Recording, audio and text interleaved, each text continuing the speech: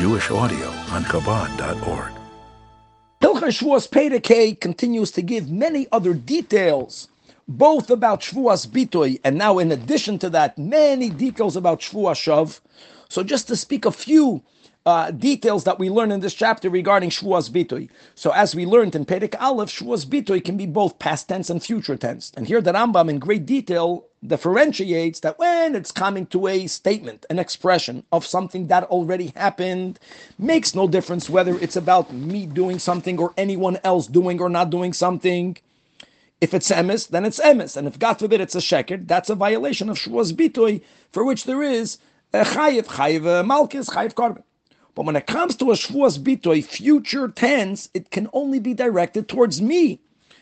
I swear that I will eat today. I swear that I won't eat today. I swear that I'll throw something into the sea that I won't throw, etc. But I cannot make a Shvuas Bitoy regarding you. I have no power over you.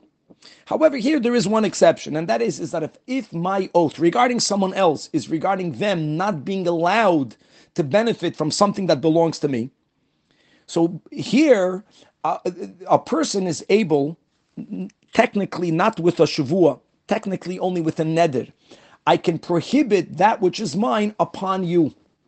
That's really the definition of a neder, that I'm asering a chayfetz upon me or upon someone else. Even when I verbalized it, b'lashon shavua, since I'm able to make a neder, such an oath will be chal.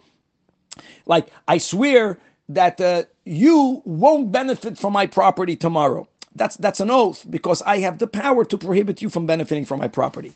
Let's move on to another big theme, and that's going to already lead us into Shvuas Shav, even though up until now we define Shvuas Shav as either me making an oath that's known to all that it is false, like if a person swears on a man, I swear this is a woman. Or the other Shvuas Shav that we learned in the first chapter is when a person makes an oath regarding something that's completely superfluous. Everyone knows that it is what it is. I swear regarding the tree that it is a tree. That's also a Shvuas Shav.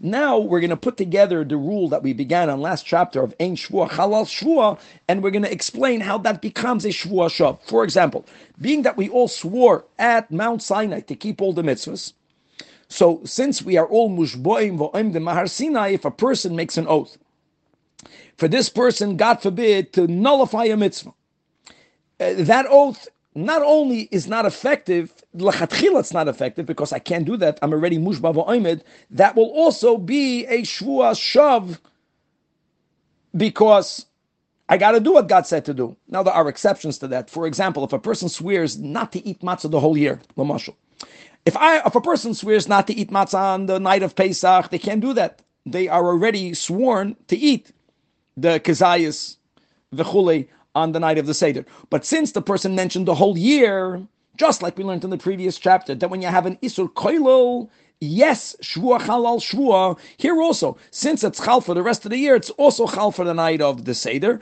Now, this person is really trapped. No, but if they eat matzah, if they would not matter their shvuah, then they're going to be chayiv for breaking their oath. Bottom line is, nishba levatel mitzvah is something that's completely regarded. There's no shvuas bitoy issue, but yes, there is a shvuas shav issue.